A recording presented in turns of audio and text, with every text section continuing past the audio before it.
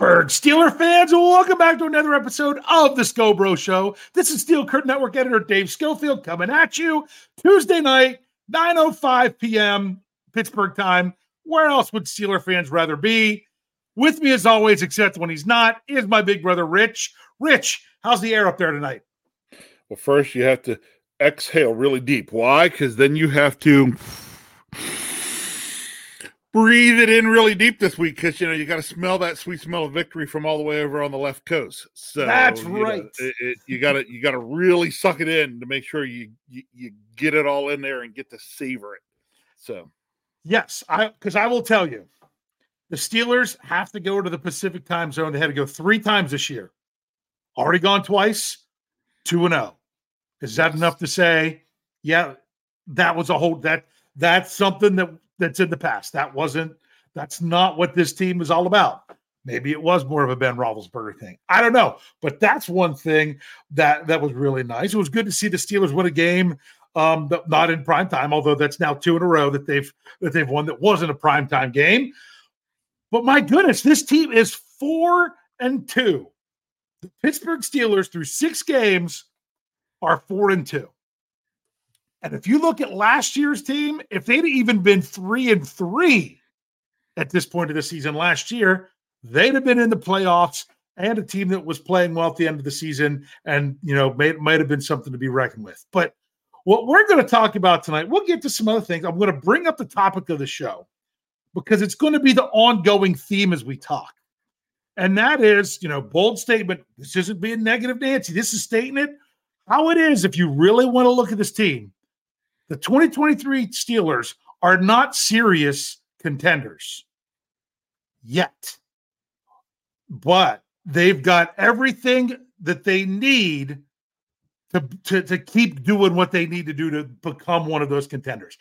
In my opinion, I was guesting on a Philadelphia sports show this week, just with some general NFL talk, and it was very interesting because you think about it, is there that team that's really dominating right now? Is there that team that's overrated? Is there that team that really seems like there's so many teams in the middle. Like even the Philadelphia Eagles, they seem like they had some warts early. They're starting to work them out. Same with the Kansas City Chiefs. They lost their first game. They won the rest, but they haven't looked that great doing it.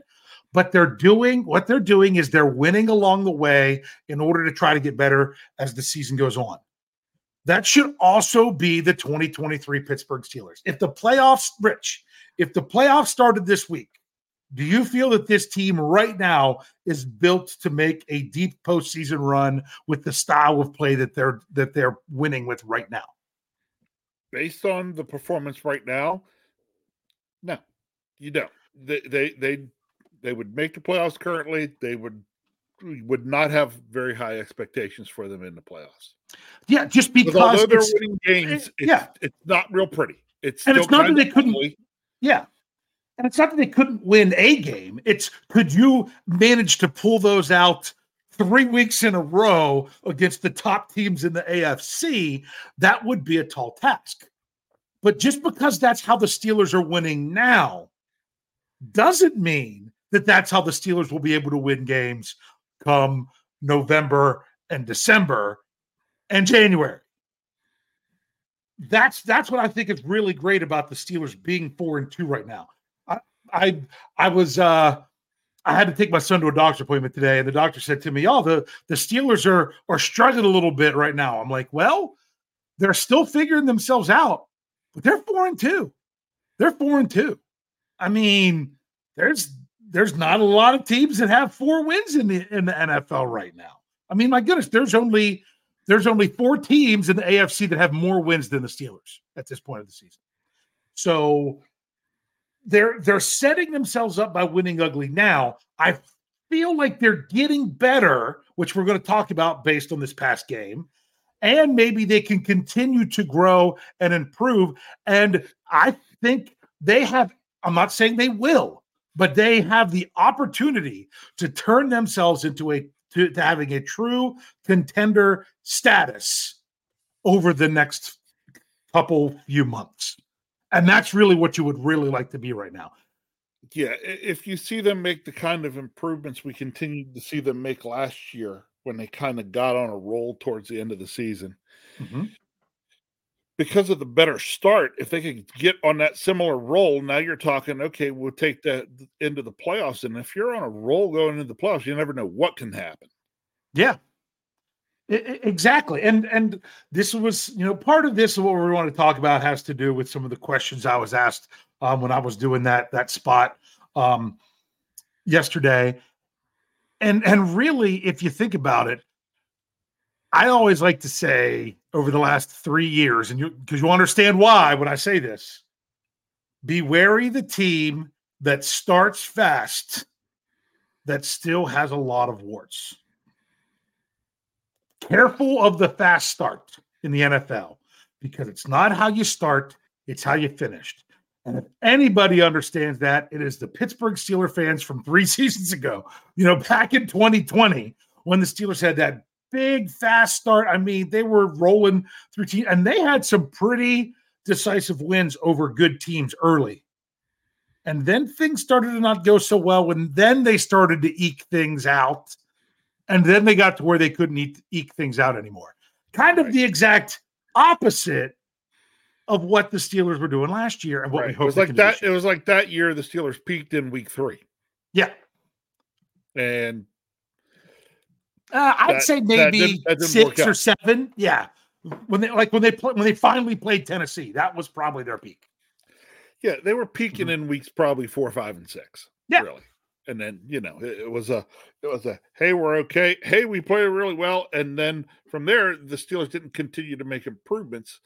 And that's when, as you were liking to say here, all their warts, they didn't continue to clean that stuff up. And then those warts just kept showing themselves, being exposed. And it really hurt the Steelers at the end of the year. Yeah. And I didn't really think about it until I started saying it to you. That really is the inverse of what happened with the Steelers last year.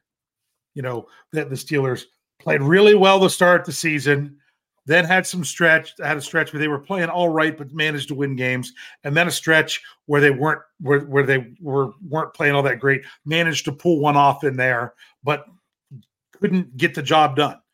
That's what happened last year to start. Couldn't get the job done. Then they started winning some games where they weren't playing great, but were managed to get wins. And then they started to, not to the degree of the 2020 Steelers, where they were playing well at the end of the year. And I felt, think about it. They played the Browns to finish it off. They beat them by 2 touchdowns. So they were finishing strong. If you could take the 2022 Steelers and what they did, how they progressed through the season, and apply that same formula to the 2023 Steelers, I'm taking that all day, because they've already put themselves in a much better spot right now. Yes. Yeah. So that's kind of what we're looking at when we're going to look at this game, to say, hey, the Steelers, they're not perfect. These Steelers fans that think they're perfect is kind of, it's like, oh, well, look how good their record is. That's good. That's true. But if you want to be comfortable with that, this is perfectly set up for Mike Tomlin, because that way he can't seek comfort with what the Steelers are doing right now, because they're getting wins, but they should be uncomfortable with some of the problems that they have. So, Rich, let's talk about some of the news. Steelers made a couple practice squad swappings today. Mike Tomlin spoke, had some interesting stuff to say. It was really nice to hear Mike Tomlin on a Tuesday after a Sunday win, because we didn't get that following the Ravens. We had a week of reflection. So therefore he was kind of grouchy. Right. I'd be kind of grouchy too if you're reflecting over some of the stuff that you're doing wrong at the beginning part of the year. But much more light press conference. Really enjoyed some of the stuff he had to say there. I did have an error in something that I did on the podcast, if you listened to that earlier with the recap, because I couldn't hear the question, and I thought they asked about the TJ Watt penalty, and here they were asking about the Deontay Johnson.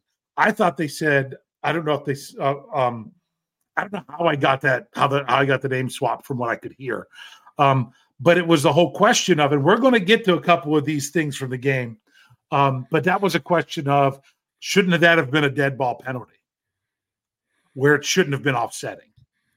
And he never really got a good explanation for that. So, anything else news-wise about the Steelers you think we really need to talk about, or do you think we're ready to talk about this Rams game?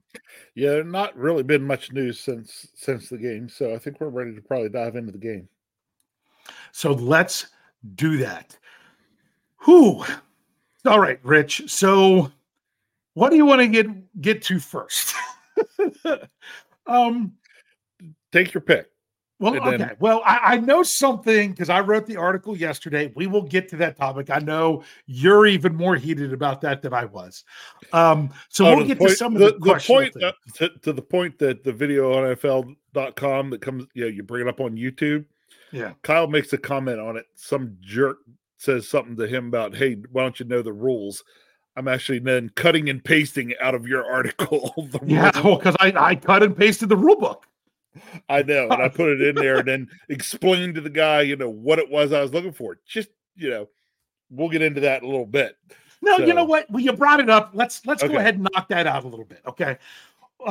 There was plenty of there were some officiating miscues both ways, like the Deontay Johnson thing. That almost is like, let's call. I don't know if I should have called that pass interference. Well, I'll call him for taunting, and we'll just offset them.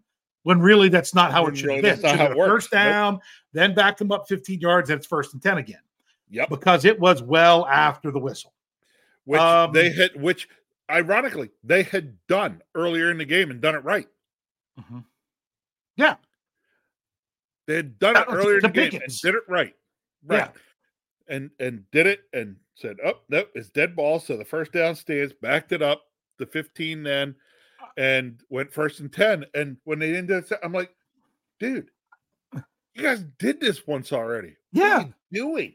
I mean, the whistle was blown. The flag came out late enough that Witherspoon was already celebrating the breakup. Then he couldn't, and then Deontay Johnson sees the flag and tells him, calm it down, your celebration. There's a flag. And they throw that. That really should have been how it was judged before. And we can talk about, it wasn't all against the Steelers. That spot was very questionable. If it would have been short, it would have been reviewed. But because it wasn't short, and see, that's why sometimes people say, well, why do you wait and take your timeouts after the 2-minute warning rather than ahead? You could save yourself, another 20 seconds in a certain situation by taking your timeouts ahead of the 2-minute warning rather than waiting until after. Well, one reason I say you wait till after, if you leave a team, save one. Yeah, well, save one. And if you're going to save one, you should go ahead and save them all, and just do them all quick. Good. Because then that way you can still challenge on a play like that.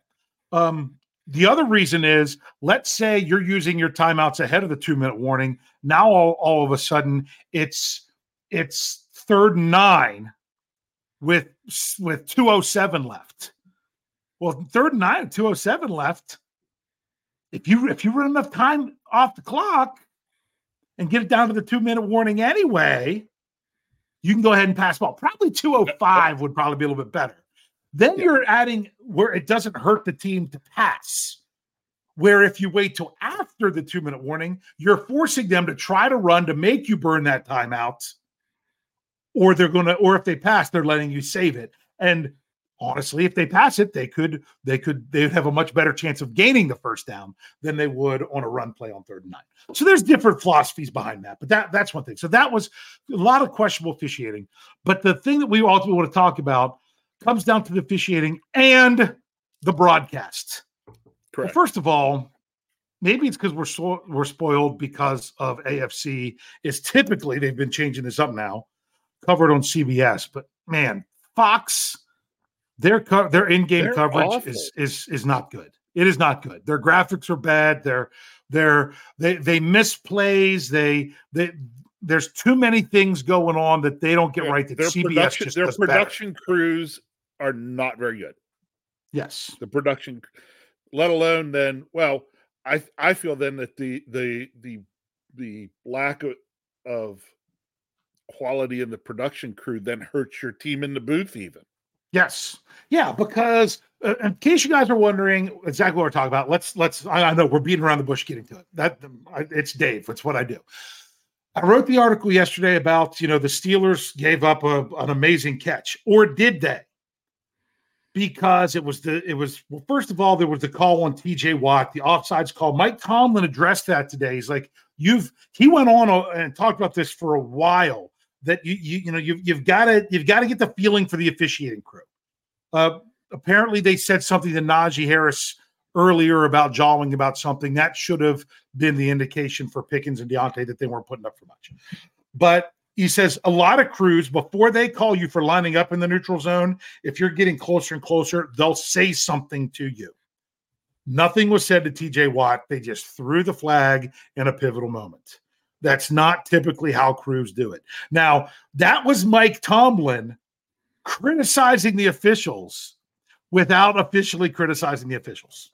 Yes. That's exactly what he was doing during the press conference. He was criticizing them because, you'll typically get a warning, but you've got to be in tune to what those officials are actually doing in that game. That was his way of saying this officiating crew sucked compared to everybody else, and we had to learn to deal with it. So that shouldn't have been something that was typically called. I saw other players, including Alex Highsmith and players on the Rams, that were lined up where their feet were behind the line, but their head was over the line. But Fox wouldn't give us a shot to really see if TJ Watt was offsides or not. Yeah. Which sometimes the people who like to put on their tinfoil hats would say that's because the NFL knew that they were going to do that and the TV crew was in on it. Now, I don't know if I don't think they're good enough to pull off something like that. I think you're giving them too much credit. I just think Fox is that inept. Yeah, I think Fox is just that inept. Although we're going to go on to talk about the next one, and I'm going to talk a little bit more about it. Though. So the very next play was the 32-yard completion to Puka Nacua. I'm finally learning how to say his name. To the 31-yard line. Looked like a phenomenal catch. Looked questionable. They showed it over and over on replay. And even, it's funny, even the people in the live chat of the postgame show were drinking the Kool-Aid saying, hey, that was a good catch. If you say that and you want to compare it to other things, it's because you don't know the rule. Okay? The rule. So let's see if I can. I don't have my article up. I actually have the rule book up in front of me right now, but of course it always jumps back to the beginning every time. I can tell you the rule in layman's terms easily. Well, you tell me in layman's terms, and then I'll read it. What we were looking at. So there's three ways with your feet you can complete a catch, and it all is determined on two. Okay, now these can mix and match. All right, There is the toe tap, which I can define as the toes of a foot go down, and it's a toe tap when the toes hit down. And the next move of the foot are the toes come back off the ground. Yes. Right? That's a toe tap. They are the only part of the foot that hits as part of that step. Yes. Okay. Then there is the toe drag. Okay. The toe drag is what I consider to be the toes are down, the front part of the foot, whatever, and without more of the foot coming down, it slides across the turf and into the white out of bounds area. That is a toe drag, still a good catch. Okay. But what comes into argument that I can't answer here is the last one, which is if is part of the catch, the entire foot comes to the ground and touches down, the entire foot has to hit in bounds for it to be a catch. Okay? Yep. My huge gripe is Fox would not show the entire tape. They were convinced that it was a toe tap. They said, oh, look, it's a toe tap, and they would get to where the toes hit and stop the tape. Yes. And the thing is, the only thing that makes it a toe tap, it's once that foot is contacted, is that the only part of the foot that makes contact during that step? You can get your toe down, but if the rest of your foot comes down as part of the same step, the entire foot has to be in bounds. That's how it works. Now, if your toe comes up off the ground, that step is complete. And that's all you had to get was the toe. But if it comes down, now, I don't think, I think, I don't know if it was definitely his heel, but the back part of his foot, I think it hit the sideline. But I can't say for sure because Fox wouldn't show us. And that's what was frustrating. And I didn't get to see it. Kyle says that the next time they went to break, Fox rolled through that. Kyle went nuts. Yeah. I'm talking into my phone, writing a knee-jerk article, wasn't looking at the screen. Kyle said they showed it, that they rolled more of it, it went out of bounds. So I'm like, okay, let's go see. Right? Yeah. Hop on social media and every place. They're going to some place is going to have and roll this all the way through. Guess what? Nope. I ask anybody out there to go out there and find it for me and send it to me now. I spent a good part of the day yesterday looking for it. I went looking for it again today. It's not there. Everything stops before it shows the finish the step. And this is where I get real mad. And some of you will, if anybody reads my worthless 2 cents article tomorrow, you'll hear some more of this.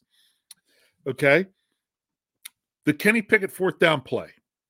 Okay. Fox had no problem. They rolled footage from the snap of the ball, all slowing it down, going all the way through multiple angles from Kenny getting the snap to knee down to where his body went to everything else to guys coming off the pile and getting up off the ground. Where's that for the Puka Nacua catch?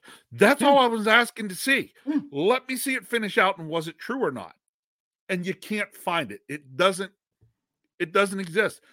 Go to NFL.com, look it up. They cut it even shorter than Fox did by about a quarter of a second. And there's a reason why. Here's what I think.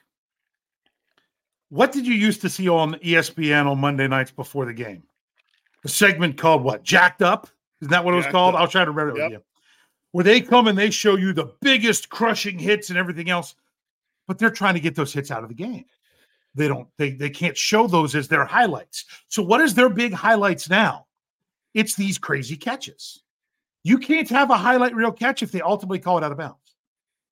So that's why the NFL wants these kind of catches to stand. George Pickens, that's why you're going to get ones from him. They want these kind of catches to stand. So you could say if it was against the Steelers or whatnot, they want amazing catches to work.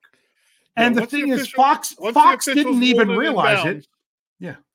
Once they ruled that inbounds, they were like, we got to keep this. We got to have it. Yeah. But I forgot. It was someone who's in the live chat now who was the idiot in the postgame show. They'll say, oh, it's in bounds. It's in bounds. You don't know the rule. You don't know the rule. Okay. Because this happened. I can't remember if it was earlier this season, and I can't remember what game. I think it was earlier this season. If not, it was last season, where there was a tight end. I'm pretty sure it was a tight end. Wes says he found it. Where'd you find it, Wes? Okay. That's what I want. Like, I've been looking forever. But there was I'm pretty sure it was a tight end, but it was a receiver in the end zone, back of the end zone. Okay. High throw. Yes. Goes up on their toes, catches the ball. Toes in bounds. But the heel came down and hit the end line. Guess what it was called? Incomplete. Because that's the rule. If the rest of his foot comes down, it doesn't matter that he tapped his toe. But the thing is, we just don't know. We just can't see it because Fox wouldn't show it to us. Wes, could you send it to me on Twitter? Yeah. There you go. That would be great. Okay. If you could see, and Wes, I don't know how many zeros he has out of that with his percentage. That's a lot of he says his foot came down out of bounds. It looked like it to me they showed it quickly on the very first replay and then wouldn't show it anymore. And then you said Kyle saw it the one time there. So the problem was, now the officials did not confirm it. And if you went by what Fox was showing, it would have been confirmed because you could see the green. But they had to keep looking at it, and they didn't. I don't know if they're hearing from New York. Don't worry, the TV broadcast isn't showing that it hits. We're just going to let this stand. So I don't know, but yeah. Also, be interested. Hey, was anybody out there in the live chat? Was anybody in stadium yesterday? I'm going to guess that was never showed on the big board either. There was no way. Not in LA. No. Yeah. And also, this is another thing that drives me nuts, and I kind of went off on this in the press conference recap. It's not a bad challenge every time you lose and a good challenge every time you win. It is not result dependent. that was the right thing to challenge that play.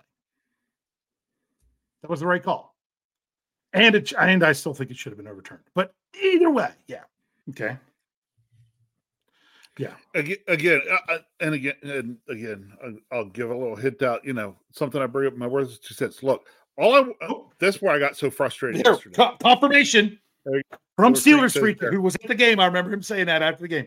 Okay, said he was there. They stopped the tape. Stopped it. Yep. Didn't let you see it. It came down. Now everything in that shows, wow, that foot looks like it's come down. If that continues down, that could go out of bounds. Don't know. Couldn't see it. That's my frustration.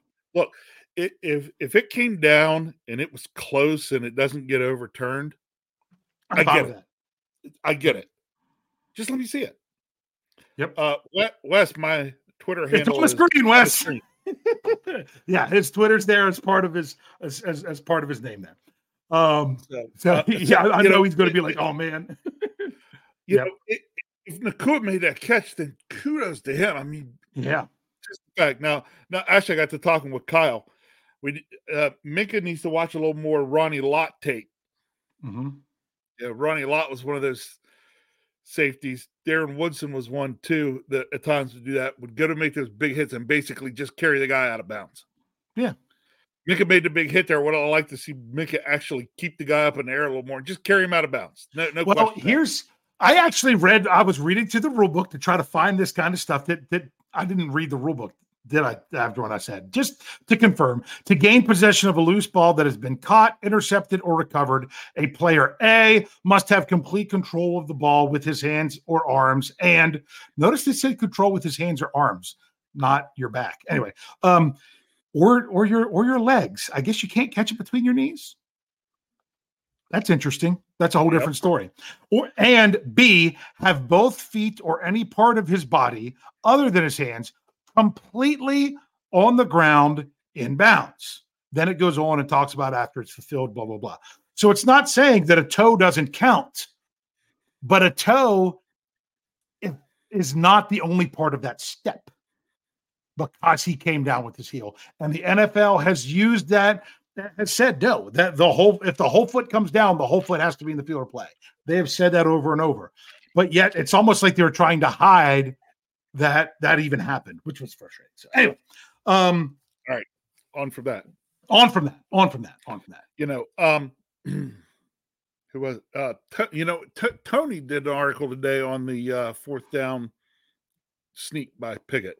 I liked the article. Well done. Of course, it has some of, as I say, Tony's tongue-in-cheek kind of satire within it at places, which I absolutely love. But also he made some really good points on that play. Okay. Mm-hmm. That play was spotted by the official who had the best view of the play. It's the guy I don't know if they had the best view of when his knee hit. You know what I'm saying? Well, something else I didn't look closely, by the way. On a quarterback sneak, when a quarterback's knee hit it, is he down if he's not touched? That was the other thing that I thought. That was another question I had that I don't know the answer to. Yeah. But, because, on that play, Kenny kind of slipped down early, and it's like that first knee hit, and then it kind of came back up as he tried to drive with the feet. Was he touched before that came back up? I don't, I haven't gone back and looked and didn't know, but it was just something that I was thinking of while I was reading Tony's article today. But, I really liked in Tony's article that he was like, look, he's like, the referee that made the call, made the spot on that play was the guy who should have been making it. Yes. Based on, it being one of the line judges, the one on the side where he could see the best, had the best view of any of the officials live, he was making the call. That I appreciate, because the thing I hate, and I hate this tremendously in baseball sometimes when it happens, is when it's the wrong guy making the call, not the guy that has the best view, not the guy that has, the person that should be making the call with the best view is the person I want making the call. He made the call. I knew it was close. Yeah. I thought it was going to be an inch or two short, and it ends up being, that it barely made it and there at least was at least a little bit forward of what it should have been, means that it probably wasn't. But I said this yesterday. I keep referring to where I was asked about a bunch of NFL stuff. I was asked if there's anything with the officiating, or, major change or rule I would change. I'm like, they've got a chip in the ball for the next gen stats to get spin rate and stuff like that. Why are we still using the chains?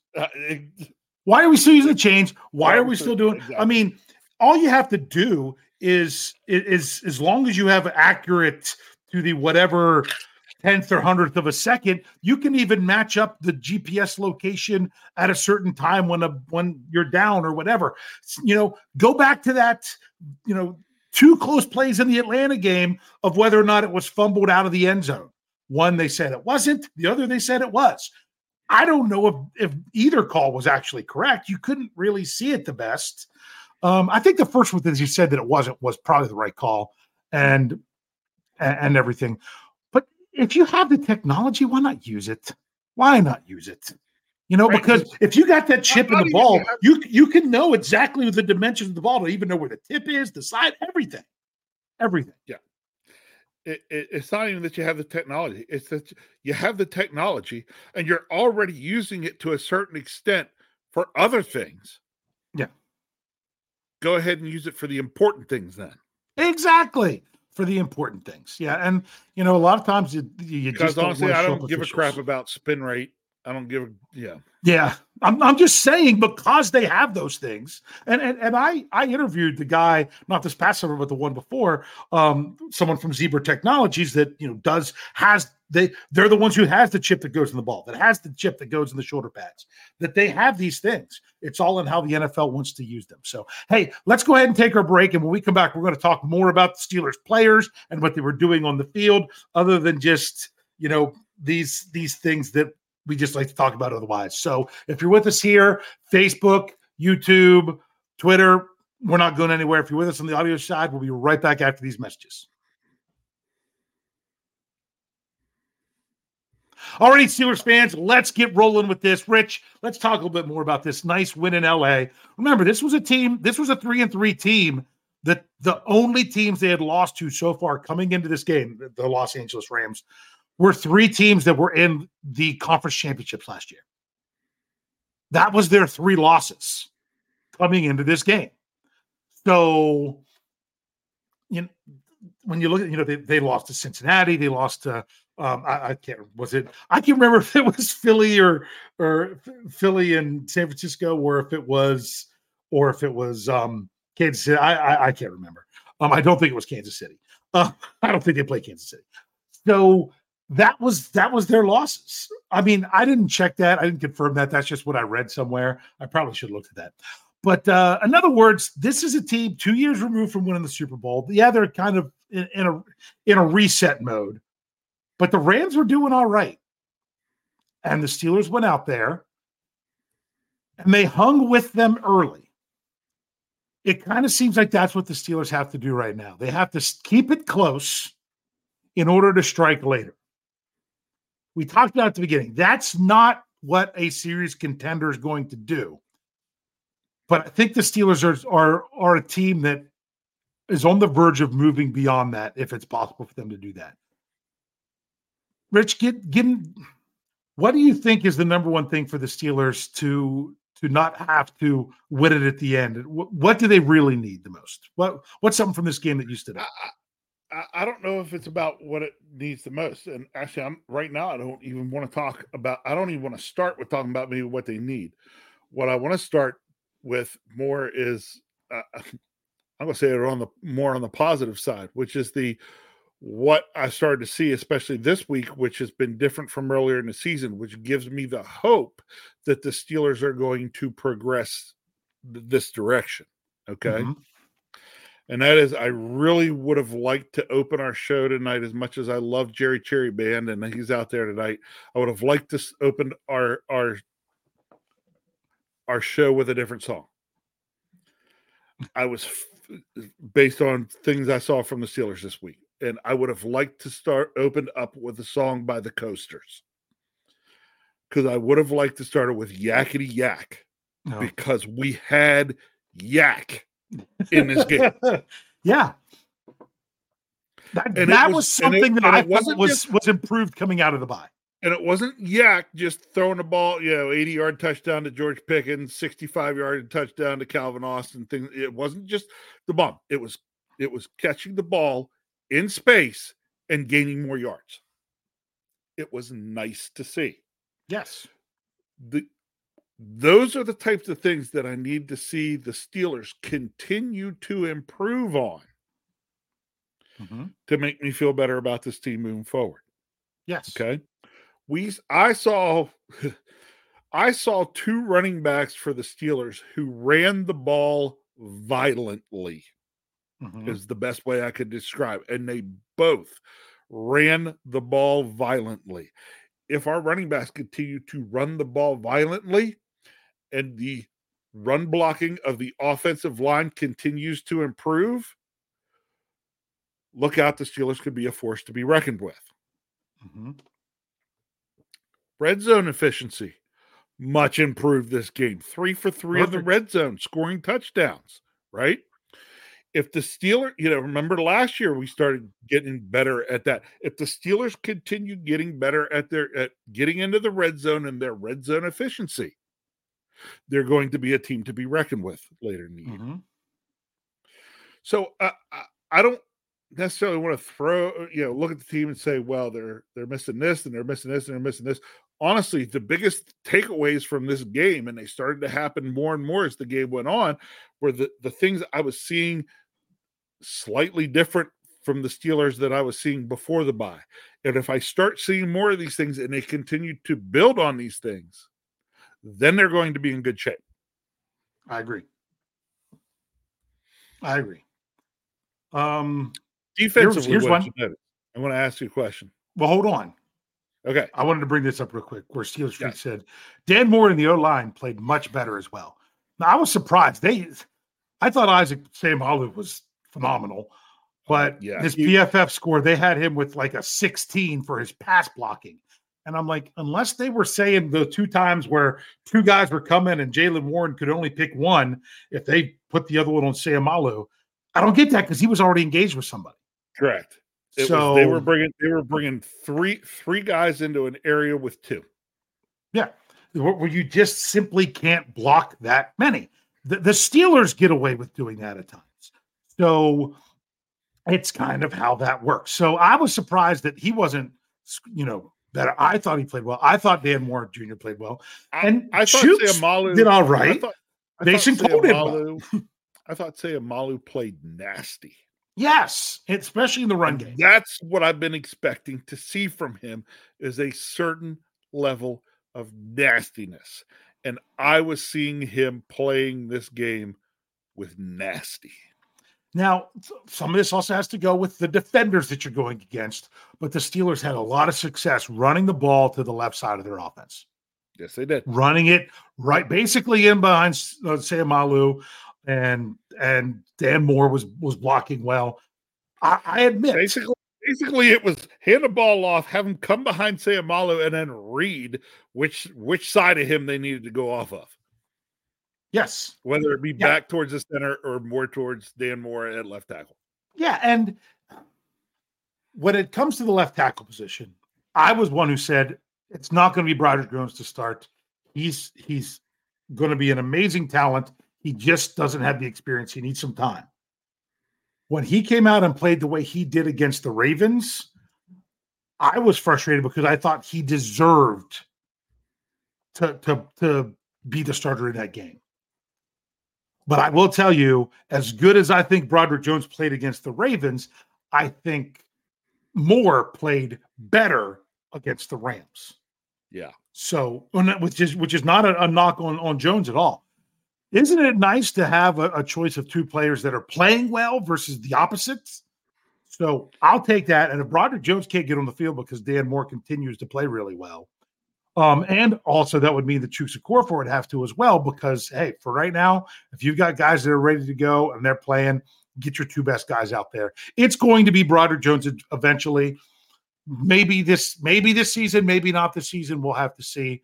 But as long as you're getting good play is the most important thing. Kind of like the whole deal with Matt Canada. I don't care. I don't think Matt Canada, no matter what, I don't think he's coming back next year. I just don't think the right people want him to keep the job, even if the Steelers win all the rest of their games. I don't want Matt Canada to not do well just because I don't think he's very good. I want Matt Canada to be phenomenal. It would be, what would be great? I would love nothing more than Matt Canada to not be here next year because he did such a good job for the rest of this season that somebody hires him as a head coach. And then we don't have to worry about Matt Canada anymore. In other words, no, I didn't think he was doing a very good job before the bye. I think things were much improved. It wasn't that the play calling was awful or anything like that in this game. So I want to see it be well. That's what we all want as Steelers fans. We shouldn't want the Steelers offense to suck just because we were right about Matt Canada. I don't want Matt Canada. I mean, the way he was doing, I want him to be gone because I just think it was crazy. I want him to be better. So Matt Canada, keep getting better. Be like the players. Keep getting better. So I went off my – you were going to ask something about the defense. I was just going to say, I was here kind of hitting on things about the Steelers improving offensively. What, did we see anything in that game or what was going on that gave you even maybe more hope defensively? Joey Porter Jr. got 4 more snaps than Levi Wallace. Did you know that? I knew it was close. Yeah. He got 4 more snaps than Levi Wallace. And it's not that people like Wallace was benched. No, they were working things out there. Joey Porter Jr. is stepping up. But as you could see, he would have done better. Not very good against the run. Definitely struggled with tackling is another thing that he still needs to get better at. He wasn't good at it in college, and this is the NFL now. So that's something he can continue to work on. All rookies have something they can work on. So I did my PFF article, which it's funny because I know someone was saying stuff about, PFF in here before. There was a comment in the article at steelcurtainnetwork.com. I'm going to see if I can even bring it up real quick. I do the article where I don't just give all the grades like I used to. I give my opinion about it's called My Opinion of Their Opinion is what the article's called. Because I'm wanting to tell people this is how they were graded. This is where I think they were right. This is where I think they were wrong, blah, blah, blah. And a comment in the article said exactly this. They said, all I can say is that every week when I read this article and see some of the head-scratching numbers from PFF, it's my weekly reminder not to pay attention to PFF scores. Although, to be fair, they do keep me coming back so I can see how the heck they scored guys this week. My answer was, I'm the same way. It's like asking that if you have that, that annoying Steelers friend that you have that you're like, oh man, they always want to say this or their takes are kind of crazy. We kind of get that even within our own family that you're like, I don't really want to hear what they have to say, but yet I find myself week after week asking, so what did you think of the game? That's how I look at PFF. It's not that I really take a lot of, I have a lot of faith in their numbers. But it's that person that you don't really want their opinion, but you ask their opinion after each game. So, let's see. Oh, sorry. I just got back to the live chat. I've been asking a question about his TJ's run tackling. I don't know about specifically run tackling. They break down the scores on PFF. There are some things that PFF does that I really like. When it comes to stats, they give me snap counts by what the person's doing. Like on offense, George Pickens had 52 snaps. He had 29 snaps on passing plays, 23 snaps where he was run blocking. I like those kind of things. They don't do half sacks, so sometimes the sack numbers don't add up. If each person gets half a sack, they count it each as a full sack. But they do pressures and because they do hurries and things like that, they do drop rate and stuff like that. So I get some stats there. My biggest stats that I get is from Pro Football Reference because their stats line up with the stats that I get from the Steelers media site. But there's things like missed tackles and drops that aren't official NFL stats that you can get there.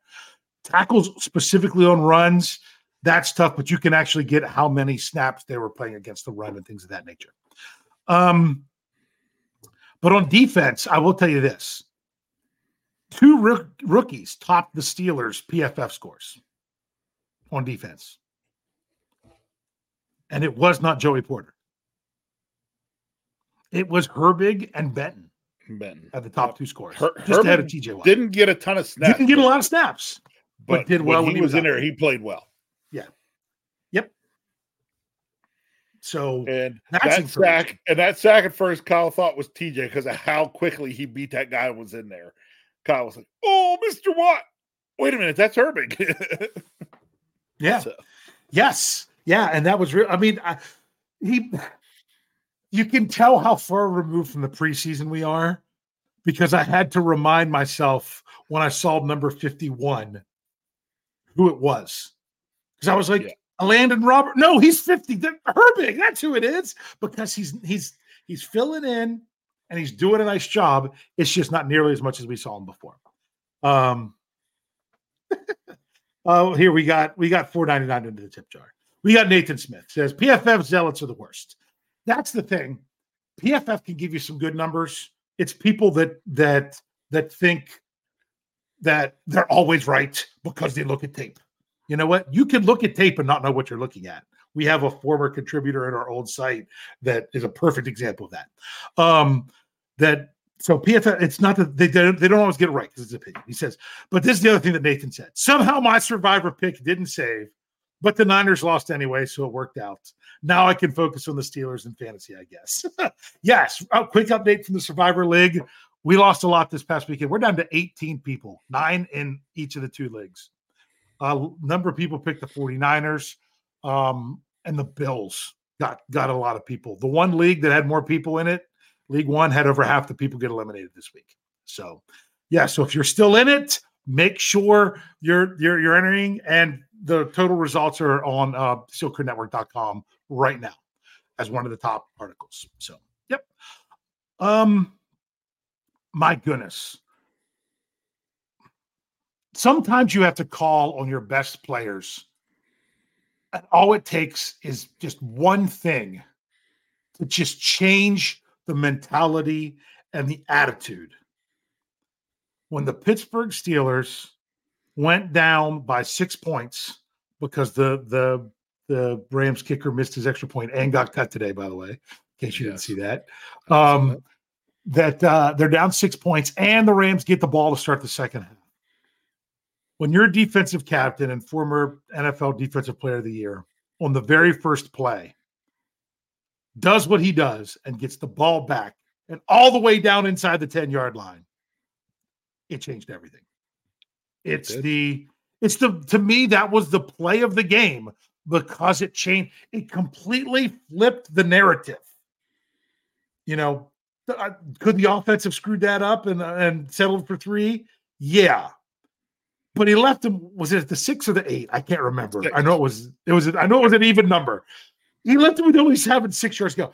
And honestly, to get that in, Najee Harris's run on second down that looked like it was going for nowhere, and he kept his foot in and dove, didn't score, but gave the Steelers a chance that they could sneak it on third down.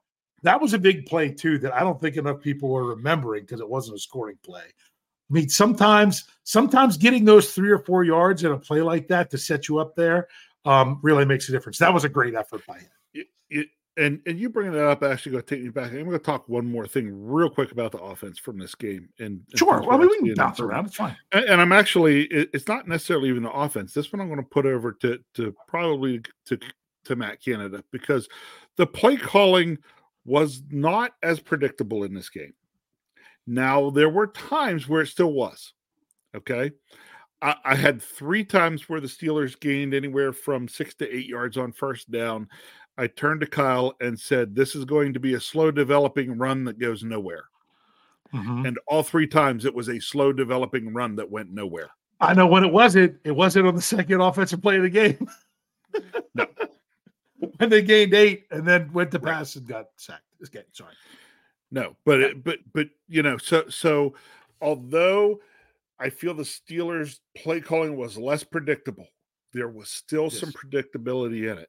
And I also I think in my Worthless 2 Cents article, Mara, highlight that a little bit and saying, hey, that's much better. But you're still, I think, telegraphing some things because, again, when I can call, hey, this is going to be a slow developing run play, that part I got right. Okay. Mm-hmm. Now, the part about it going nowhere is dependent on the defense getting it right as well. And the defense got it, the Rams got it right on all three of those occasions as well. I said it 3 times. I hit it all 3 times. Kyle was like, it's better, but they've still got work to do. Yeah.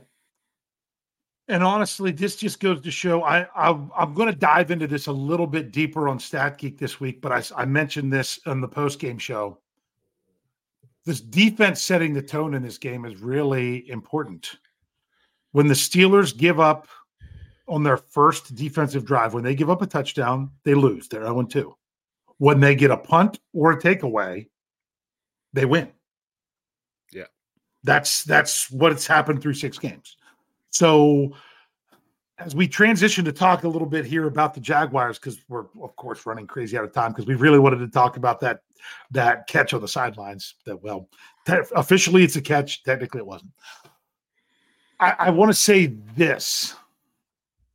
If you're a team playing the Steelers, if anything that the Rams and the Ravens showed the last 2 games the Steelers have played, you have to bury them early. If you want to beat the Steelers, you can't let them hang around and pull it off at the end, because so far, when the Steelers have a chance at the end, they've done it. They've done it this year, and they did it the last part of last year. So that's the recipe for the teams. You have to bury them, and you have to be able to do it against the Steelers defense. The defense can't get warmed up. So I understand Mike Tomlin kind of addressed this today in his press conference, where he said, because of needing, worried about the warm-up period to start the game, coming out of the bye, that's why we went with offense on the field first. He didn't say it directly, but to me, I'm almost saying this was important for the defense to get a stop, and starting with the defense out there first. Seeing the offense might have been a little bit of a wake-up for the defense before they stepped on the field. You're not stepping out there with 15-0-0 on the clock and everything. Right. So just people are worried about the Steelers stopping the run. But you have to remember this. The Pittsburgh Steelers stopping the run, they have played 3 of the best rushing teams in the NFL. That was not who they played this past week. And yes, they gave up 135 yards rushing, but they only gave up 125 to Baltimore. They only gave up, well, no, I can't say only, they gave up under 2, just 198 to Cleveland, but was enough to win the game. Gave up a bunch to San Francisco. My point is, I almost got the feeling throughout this game that the Steelers were willing to give up some yards on the ground, as long as A, it wasn't 25-yard runs, and B, they were locking down Cooper Kupp. I don't think they would say it or admit it. It's just the way it felt, that the Steelers didn't think that the Rams could run that often to constantly score on every drive. Or 2, what Sean McVay showed us, that they would be willing to do it.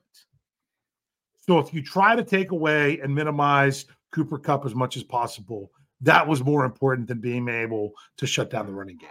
It's just my own feeling. Well, what do you feel in regards to that? Yeah, to me, some of those yards are given up in the running game. The Steelers played again a lot of that bend don't break. It was like the Rams were moving the ball good till about the Steeler 40-yard line, and then they weren't doing much of anything. Yeah. How many drives got going, and then the Steelers hold up in that, let them gain 20, 30 yards, pick up 1 or 2 first downs, they get to midfield, then shut it down. Yeah. Every time I felt like I was about to say, "Oh, here goes the Rams driving the ball down the field," then suddenly it was like, "Oh, the defense holds." Well, I mean, but honestly, that's kind of what what the scouting report is against the Steelers for now until they start to get it figured out. That's why I think Deontay Johnson coming back is huge. Is hey, don't let the Steelers beat you on the big splash play to Pickens or Austin. I mean, look, they had 3 touchdowns coming into this game of 41 yards or more, 2 of them in the 70s. Make the Steelers have to sustain a drive the whole way down the field. Don't give them the short field on a takeaway, and make them have to sustain the drive the whole way down the field. But you know what? The Steelers ended up doing that. The only time they've done it was, they finished the one drive in the fourth quarter, and the other one was completely in the fourth quarter. That's what was encouraging to me, to see the Steelers sustain drives. That drive with Jalen Warren's 13-yard touchdown run, I don't know, maybe I'm mixing the 2 drives together, because it might even be both of them. Best drives I'd seen from the Steelers this year. And that's what can give me hope, and why I can say they're not serious contenders yet, but they have some stuff to build on there if they can sustain drives like that. Right. They're going to have to Sunday. This Sunday, the Steelers host the Jacksonville Jaguars. The Jaguars are one of only 4 teams in the AFC that have a better record than the Steelers. If the playoffs started this week, which they don't, but I'm summoning my inner Mark Kabbalah, who likes to say, hey, if the playoffs started today, this is what it would be. It's just kind of one of those things he does. The Steelers would be the 5 seed. They'd be the top wild card team. The only reason the Ravens are ahead of them in the division is because they've played an extra game and have that extra half win. The Steelers hold the other tiebreakers against them. But the Steelers would be the number 1 wild card team, and they would play the Jaguars in Jacksonville. That's how it would go down right now. So these are 2 teams that could see each other again later in the year. What are you thinking? But I'm not asking for your score yet. What are some of your thoughts about this matchup coming up this week? My biggest thought is right now the Jacksonville Jaguars and the Pittsburgh Steelers are playing very similar style. They're not blowing people out. They're sometimes having struggles. You look at their running game. Etienne might be gaining, like last game, he had 2 touchdowns, but he only gained 50 yards. Trevor Lawrence was not putting up huge high passing numbers. They're doing kind of like the Steelers, do it, although what they're doing is jumping out early and then holding on. Versus the Steelers, who are trying to stay close and then win it in the end. But I think they're very, very similar in how they're getting it done right now. So there's a chance it could be another really good nail biter close game. Has the chance. Yeah, and to me, I think that the Jaguars, especially if you asked this question 2 weeks ago, I would say they're not serious contenders yet. They're a team. Now they've won, I think, 4 in a row now. These 2 teams have something in common, and that is their last loss was a bad loss to the Houston Texans. Both these teams, that was their last loss, and it was not really in much of a close game. So Jacksonville, there's so much. They're one of the many teams in the NFL where you can say, you know what? They could come out and kick you in the teeth. Or, you know what? They're beatable. They're beatable. Yeah. You can say that about almost any team right now. It really is how it goes. So the question is not which Pittsburgh Steelers team is going to show up. The question is, how early in the game can the Steelers, particularly their offense, get going? Yep. Can the defense start strong? Can the defense start strong from the very beginning? And at what point will the offense get going? I will say one thing real quick. I know we need to get going, but one thing from Coach Tomlin's press conference today. He was asked about scripted plays and if they script them and blah, blah, blah. And he said, yes, we script them. We're not married to the script. Situations change the script. But the point of the script is there are certain things you want to do early in the game to give a certain look or do a certain personnel to see what they do. So you can recognize how to utilize that later in the game. So if the Steelers are taking too much time at the beginning to figure out or to give looks to see what they're doing and then adjusting and then it working well, I like that they're adjusting and having it work well later, but hopefully they can get it started and maybe have those initial looks be a little bit more successful early on is really what I think it needs to come to. So, Rich, all right, we got to get going. We've hit an hour and we haven't started this yet, so we are going to fly through this. What do you have for your score for Sunday against the Jaguars? All right, I'm going all bad. I'm going to continue on with my trend. I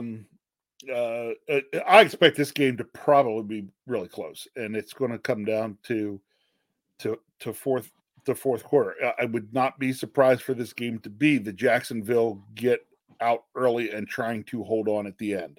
I am going to go. I reserve the right to change mine for the staff article as usual this week. I like to state that when I feel like there's a chance I might. I'm going with 20-19 Jaguars. You're saying 20-19 Jaguars. Okay. Yep. All right. I'm going to put it out there for everyone else to put theirs in there. Here's my thing. I'm going to give you a little funny because I think I saw somebody in the live chat earlier say if we can score 20, we win. Yep. Yeah. And my worry is we come up just short of that, and it's not quite enough. So far, the Steelers, when the games are close, they've won. When the game or when they lose, it's because they're getting blown out. They're kind of due for that game where I thought it was going to be the Houston game where they were losing by a good bit, fight their way close, but just not close enough. Thinking of that Minnesota game 2 years ago where they were down on Thursday night when they were down by a bunch and just couldn't complete the comeback. I could see a game like that with Jacksonville. I will say this. We were in the Steelers' quote-unquote second quarter of the season. Because the bye was early, I counted 5 games as the first quarter because you had to throw an extra one in somewhere. In these 4 games, the Rams, the Jaguars, followed by the Titans and the Packers, this is the best team the Steelers face, in my opinion. So you got to remember that. So here we go. People are ready to go. I've got to scroll back and find them. My goodness. Okay, we even got one in the middle. Outside Steeler fan almost didn't get it in there because they hadn't all showed up because our live chat shows everything. It shows where it goes out on Twitter, on YouTube, actually it's not on Twitter, but on both YouTube channels that we're on and both Facebook channels we're on, SCNs and FFSNs. But outside Steeler fan says, good guys, 17, Jaguars 14. Remember, if you put just a score, we're going to assume you mean Steelers. Steel Dog 88 said 21-20 Steelers, going to be scrappy. Mr. Woodside says Steelers 24-13. Steeler Chick 46 says maybe Steelers 21, Jaguars 17. Brian Brown says 27-16 Steelers. Wes has it with 23-13 Blitzburg. He thinks they're going to get a lot of sacks. That would be really nice. Afton says 21-20 good guys. Tyler asked this. Was last week our first week scoring 20s in offense? I do believe that is true. I do believe that's true. Yes. So, I mean, they had 2 offensive touchdowns in a game, but this week they had 3, That was definitely the most they had there. Although one of them was set up in the short field by the defense because it's what they do. Harvey Stone says Steelers 24, Jaguars 16. David Poe must be not really a Steelers fan. Yeah, there's someone on the post-game show that likes to comment and says Brian isn't a real Steelers fan because he doesn't pick the Steelers every single game. Okay. Get informed. All right. David Poe says 20-16 Jags. Okay. Doesn't mean you're not rooting for the Steelers. But sometimes you're like, hey, if they're going to stumble at some point, this could be it. Where are we at? Pittsburgh Toddy, 86, says 21-20 Steelers. Are we missing our guy tonight? I didn't see him. Are we missing Thomas Riley? Right? I have not seen him. No, I haven't seen him in there. Oh, I'm kind of bummed. I almost gave a score. I almost went with a 19-19 tie. Okay. Yeah. Steelers Freak says the Steelers finally get the 30 burger. He's going 30-17. And you know what, Steelers Freak, you might be crazy, but you're a freak, so it's okay. You're coming off an exciting game in stadium, so you're allowed to be that way. George OTJ has 26-23 Steelers. Tyler wants to know if Tomlin's ever played Trevor. I don't think so, because I don't think they played the Jags in a couple years. Jeremiah Yoder says 23-17 Steelers. Jerry Cherryman says TJ Watt 26-24.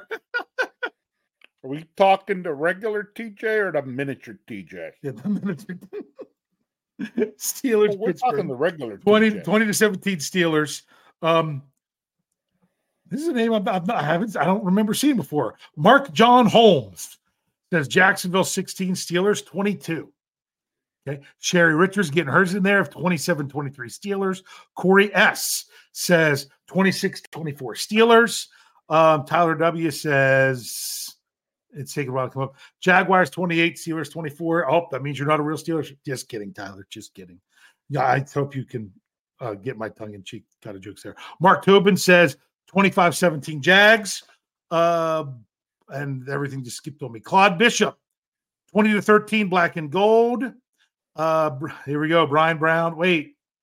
Oh, I thought that was a score because I saw the hyphen, but he's like 15-2 is still on the table. Tom Vallejo says 27-10 Jags. He's okay. Says about the Steelers need to score early. How do I say this one? We'll just say Rands. Okay. Says 27 Steelers 27, Jags 24. Do you see another one? Oh, there we go. Richard Adamson. Yes. Says 23-18 Steelers. Says thank you very much for thinking we're a great show tonight. Ruben Stone says 27-17 Steelers. That's the last I think one. That's all I got so far. Yes. Ooh, Rich, I'm excited for this one. Like I said, I think this is the Steelers, even though it's at home. And see, and the Rams aren't shabby. And the Steelers had to go on the road. They had to go on the West Coast to do that. Or like you said, I use that one a lot, left coast. Got a did I miss one? No, you had like 3 or 4 come rolling in here all of a sudden. Okay, who was the last one that I had? Ruben Stone. So, because I think I got no one you know. He says 28-16 Jaguars. Mark John already got his, I do believe. Oh, no, he had a Brown Seahawks score. It's a different game. Yeah. Yeah, we're not doing that one. Gavin Anthony says 27-24 Steelers. Insurance Man. Steelers 17, Jaguars 7. Oh, that would be an interesting game. Afton says we did play Jacksonville in 22. Did Trevor Lawrence play in that game? I can't remember. You know what? I have to look that up for Stat Geek, so I'll know it Thursday morning. So check that one out. George Pactaban? Yep, go with it. 19-6 Steelers. Nathan Smith got his in here with 27-17 Steelers. And I think that's it for now. So this is if the Steelers don't win this game, the sky is not falling. But part of that depends on how this game plays out. Yeah. Yes. Jacksonville is a worthy opponent. I think even if the Steelers lose this game in a close one, but it's different if they lose in a close one where it's back and forth and it just doesn't go right at their way at the end versus if they're getting blown out and claw back and come up just short. There's so many different ways it could play out. But honestly, if the Steelers, I like where their schedules. I like the way you think, Afton. Yeah. He says, pray for pigeons. Yes. He's not yet had a pigeon sighting at Acrisure this year. We need the pigeons. So the big thing is if it's how the Steelers are going to roll after this game based on the result of this game. They got a short week, all that other stuff. So this one is not, yes, you want to win your conference games and everything else. But as I said, this is one of the tougher games. This is one of the tougher games they have left until they have to go to Ohio in back-to-back weeks. So, but the Steelers start 3 home games in a row. This is the first one of the 3. If they can go 2-1 in that stretch, that's pretty good. So if you can get it with this one, that means you're setting yourself up even better.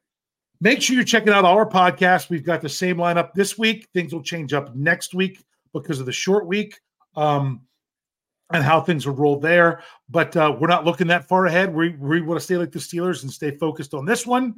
So you'll be getting all your content from us. And at steelcurtnetwork.com that you're used to. Rich, what do you have to say to close us out tonight?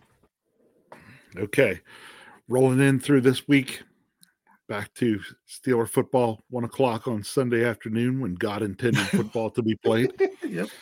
But you know what? I'm going to enjoy I would go out there and throw it out there. I'm going to enjoy my week coming up to it. Why? Because the weather is beautiful here right now for this time of year.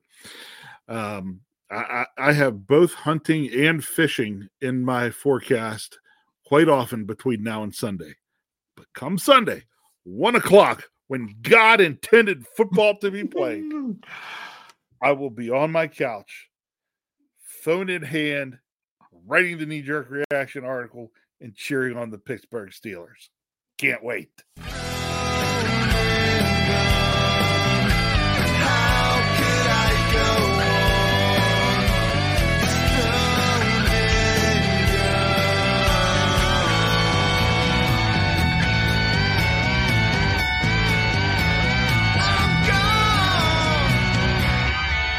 Can't wait.